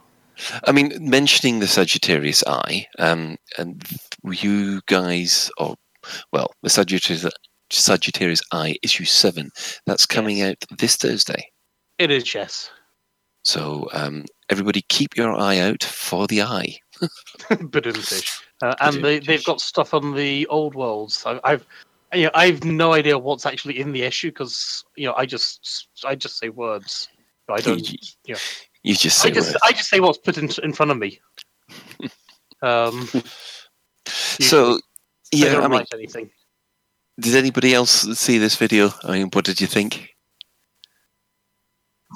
Yeah, I saw it. I'm not quite sure what's supposed to be new yet, other than the installation. So I await the payoff, I think. Oh, I was under the impression that I don't know if the galaxy map itself... Sorry, can we give spoilers? Because it's possibly spoiler content. Oh, you know what? I don't think what we'll do is we'll give it a couple of weeks and then come back to that particular bit. Because I do know that what they showed in the stream wasn't the end of it. No. There is more function. There's more to this new content than what they showed on the screen, the stream, and you got to kind of work it out for yourself. Not that Canon have already come up with a full FAQ and list, but I think we'd like to let people discover that one for themselves. If they're going to do it. If they're going to do it. But yeah. I would say anything that takes you around those Thargoid bases is worth trying. I mean, they are, just like where we are just now, they are incredibly atmospheric. And scary, especially if you... Friendly fire in there is not recommended. No, that would be bad. No. So what we'll do is we'll quickly move on to the community corner then. There's a few things to update today. Now, Commander Kurgle, what was this about the Oculus Rift being broken? The Rift, the software certificate they used to sign their actual drivers and stuff expired, and you have to go to their website and download a fix for it. There is a link in the show notes. That ruined an evening for me. Oh dear. So basically, it was a manual fix that everybody had to apply themselves. It wasn't an automatic push out. Yeah, because the certificate expired. It couldn't even run to update itself to a newer version with a new certificate. So there's a FAQ on their website. You can click on the link and it shows you how to run a patch utility that will fix it all up for you. A bit of an upside then. Yeah, so unfortunately, because I'm jealous of everybody who's got an Oculus Rift, I have no sympathy whatsoever. Dear. And also, the fantastic Ghost Giraffe crew have done another super video about top tips that nobody uses. Has anybody else seen that one? Yes, it's brilliant. Okay, we'll go Ben and then we'll go Shan. I knew one of the things. I knew. Oh, I can't remember what the first tip was, but I knew that one. But I never knew about the orange planet. Oh, the orange sun. The orange star. I never knew that. Yes. And yeah, I mean, it's done with its usual humor, and I really enjoyed it. It was fun. It's well put together. And it taught me something too. So yay. Shan? I haven't seen it yet, but what was it about the orange planet? Oh, Right, the so sun. you go, Colin, then. Okay, when when you're too close to the you're fuel scooping, and you want to move on to the next star. Yep. It kind of tells you when's the best place where you can actually hit that jump key, because when the sun is red, it kind of says that your ship will overheat if you press Sun jump. is red. Your ship is dead. However, right. if you wait for the sun to go to orange, then you can hit jump, and you know you will not overheat. Yeah, I sort of learned that when I was out exploring. Not a clue. Through trial and error. Not a clue. And I always found that on the fuel scoop I was using at the time, it was always around 300 kilos per second. So, So, fly by numbers. This, I don't know whether to be embarrassed about this next item or not. There is a new website. You may have heard of it. It might have been mentioned before. This is called EDWTRB. You can't even get your own name right. Yes. So what I've put together, this is the website I've been working on for the last 3 or so months, where I've tried to provide people with functionality that's a little bit missing in the game. So if you're looking for a wing, you'll be able to hopefully look for people who want to form wings. Will put up lists on the website so that they can say, I'm in this wing, I'm in this sector, I need people to wing up with, please come join me. So you can then join with them. You can also do a bit of eBay-like trading, where you can say, I've got 100 tons of panite for sale, I'm willing to accept 200 tons of gold for it, or above. And you could have a bit of an eBay auction on it. There's obviously the RPG Matcher, which we were explaining with John and Oliver. And I was on Seller's stream last night explaining how the whole thing works. And controversially, I've also added in a kind of bounty system as well, where that if you opt in, you can actually say, right, I'd like to set a bounty on this other player who has also opted into the process. And it's a case of other people can lay tips to point where that person might be or distract them.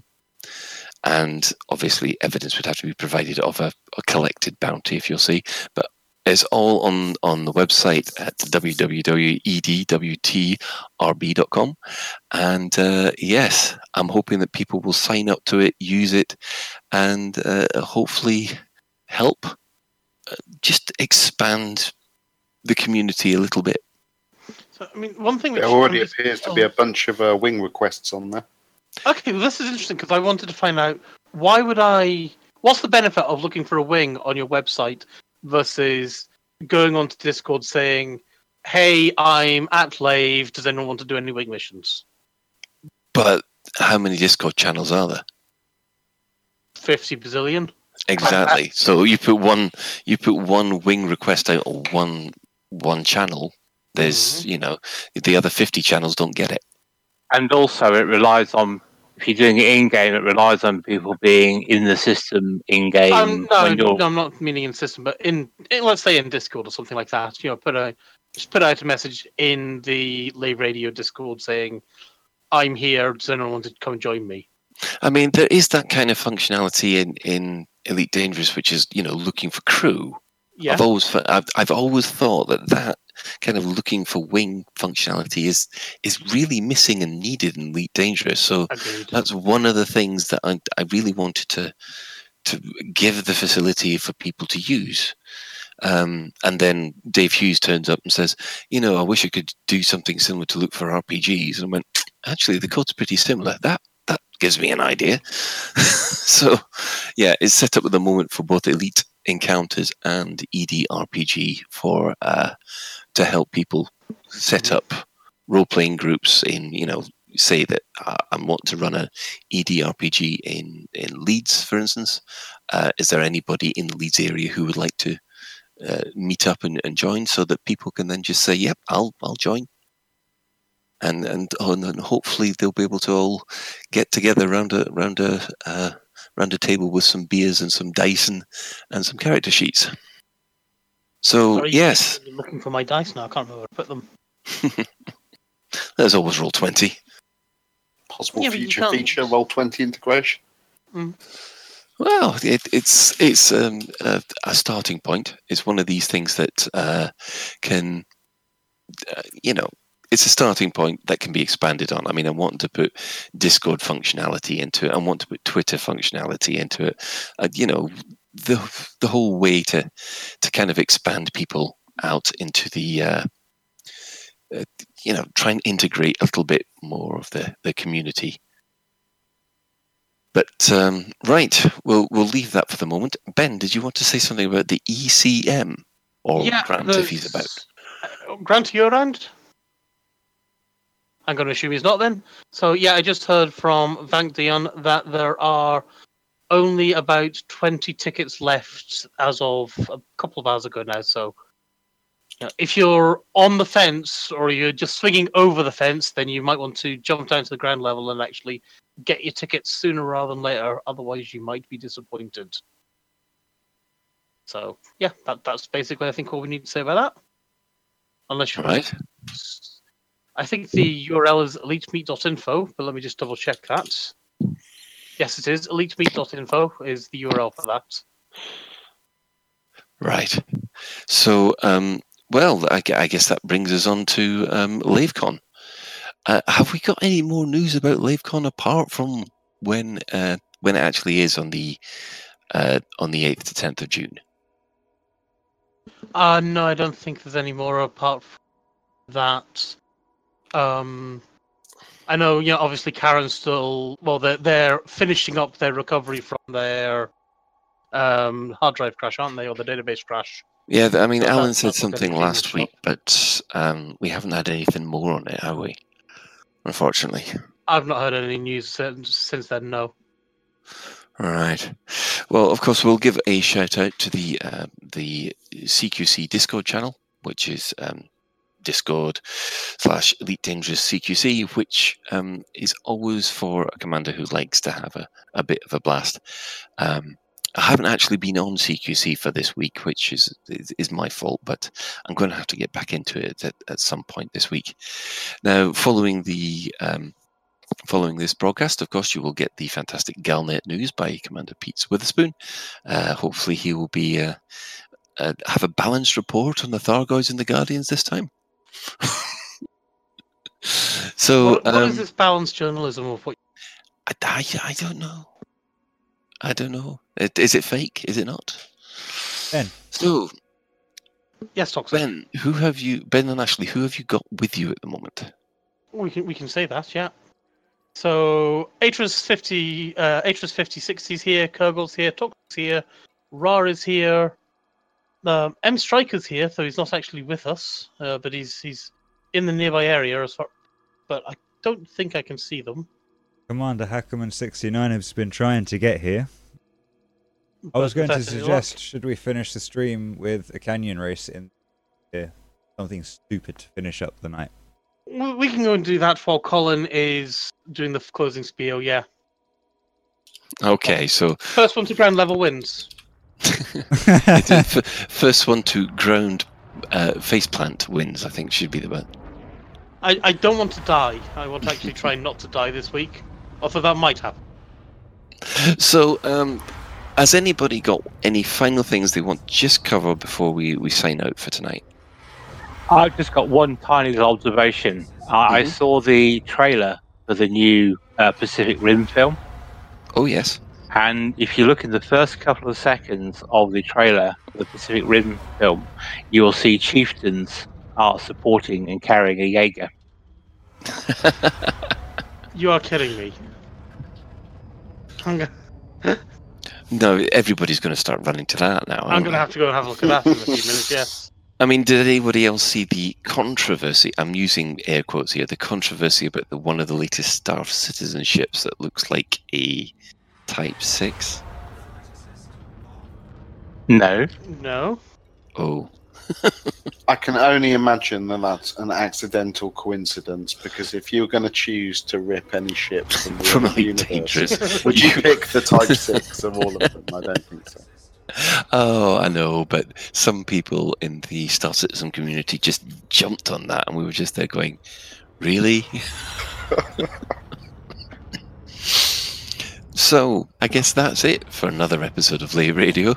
If you'd like to get in touch with the show, then you can email info@laveradio.com, Facebook/Lave Radio, and @Lave Radio on Twitter.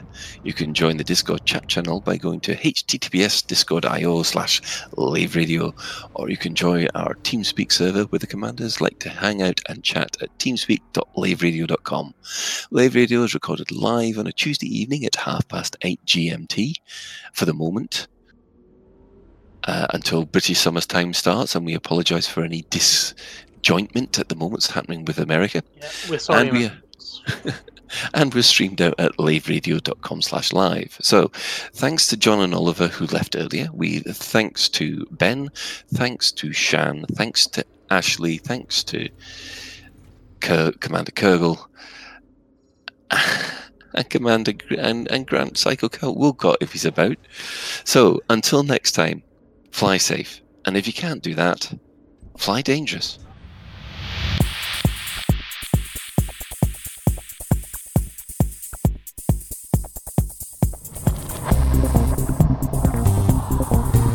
Is your life like this?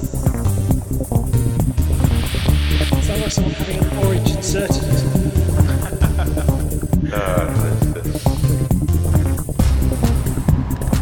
You need a safe word.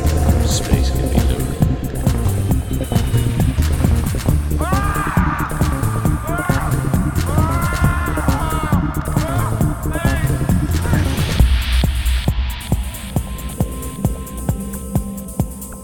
I'm going to see the galaxy.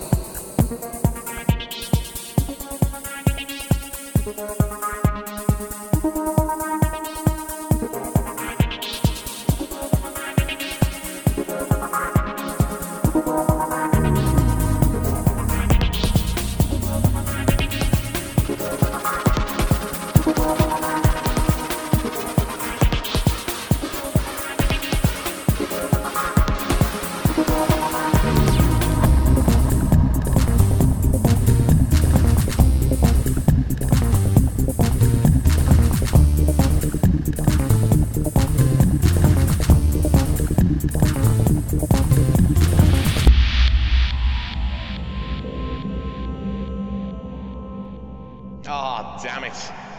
No worries, guys. Hold the fort for 2 seconds. I'll be right back.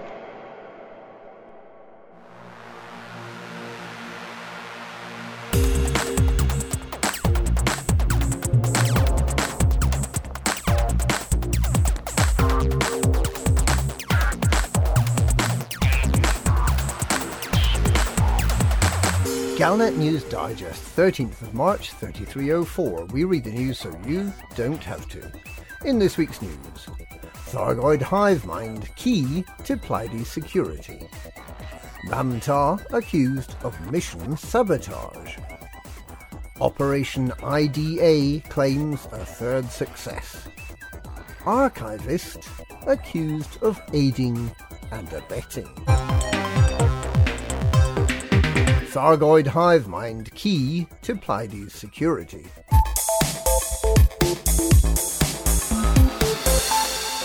The Aegis-sponsored Eagle Eye lookout posts have discovered that the Thargoid's organic hive mind appears to be looking for human stations to attack.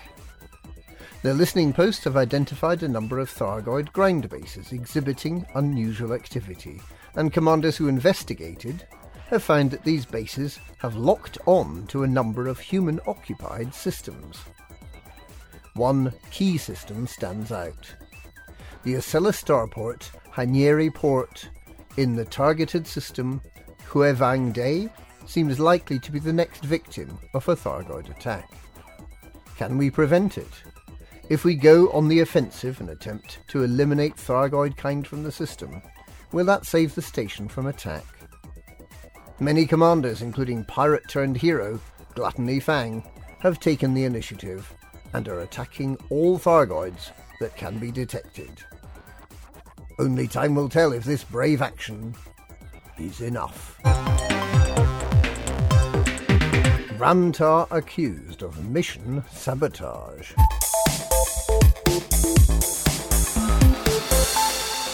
Commanders eager to help engineer Ramtar discover the secrets of the Guardians have been hit by a major setback. Some have suggested that Tar himself might be the culprit. Tar's mission gives commanders 4 weeks to find 28 logs from new Guardian sites. However, the missions have been expiring after just 1 week, leaving commanders unable to claim their reward. Initial thoughts were that the Guardians might have been manipulating the mission timer to protect the secrets of their civilization, but they have an excellent alibi, having been dead for millions of years. Current thinking is that Ramtar had only intended to give the mission to wee Jimmy Cranky, but having been caught on video was forced to open it up to all commanders, and he couldn't afford the payouts. Having already gathered the data he needs, he's subsequently been terminating commanders' missions early. Tar has also made the mission hard to accept by hiding it away in 2 remote outposts in the Mean system. His original Ancient Ruins mission is still available from Felice Dock. Operation IDA claims a 3rd success.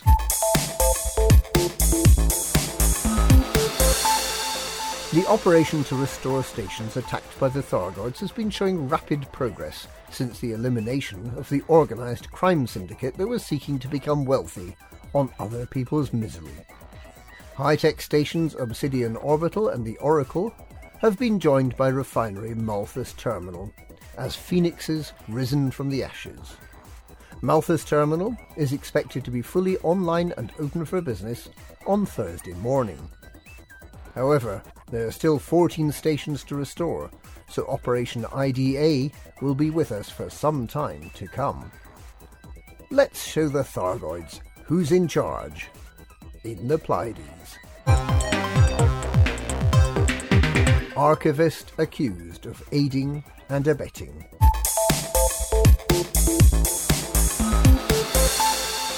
Mild-mannered archivist of Lave Station, Commander Phoenix Defire, seems innocent enough, until you discover he's running a bulletin board to encourage Pilots Federation members to issue bounties against each other.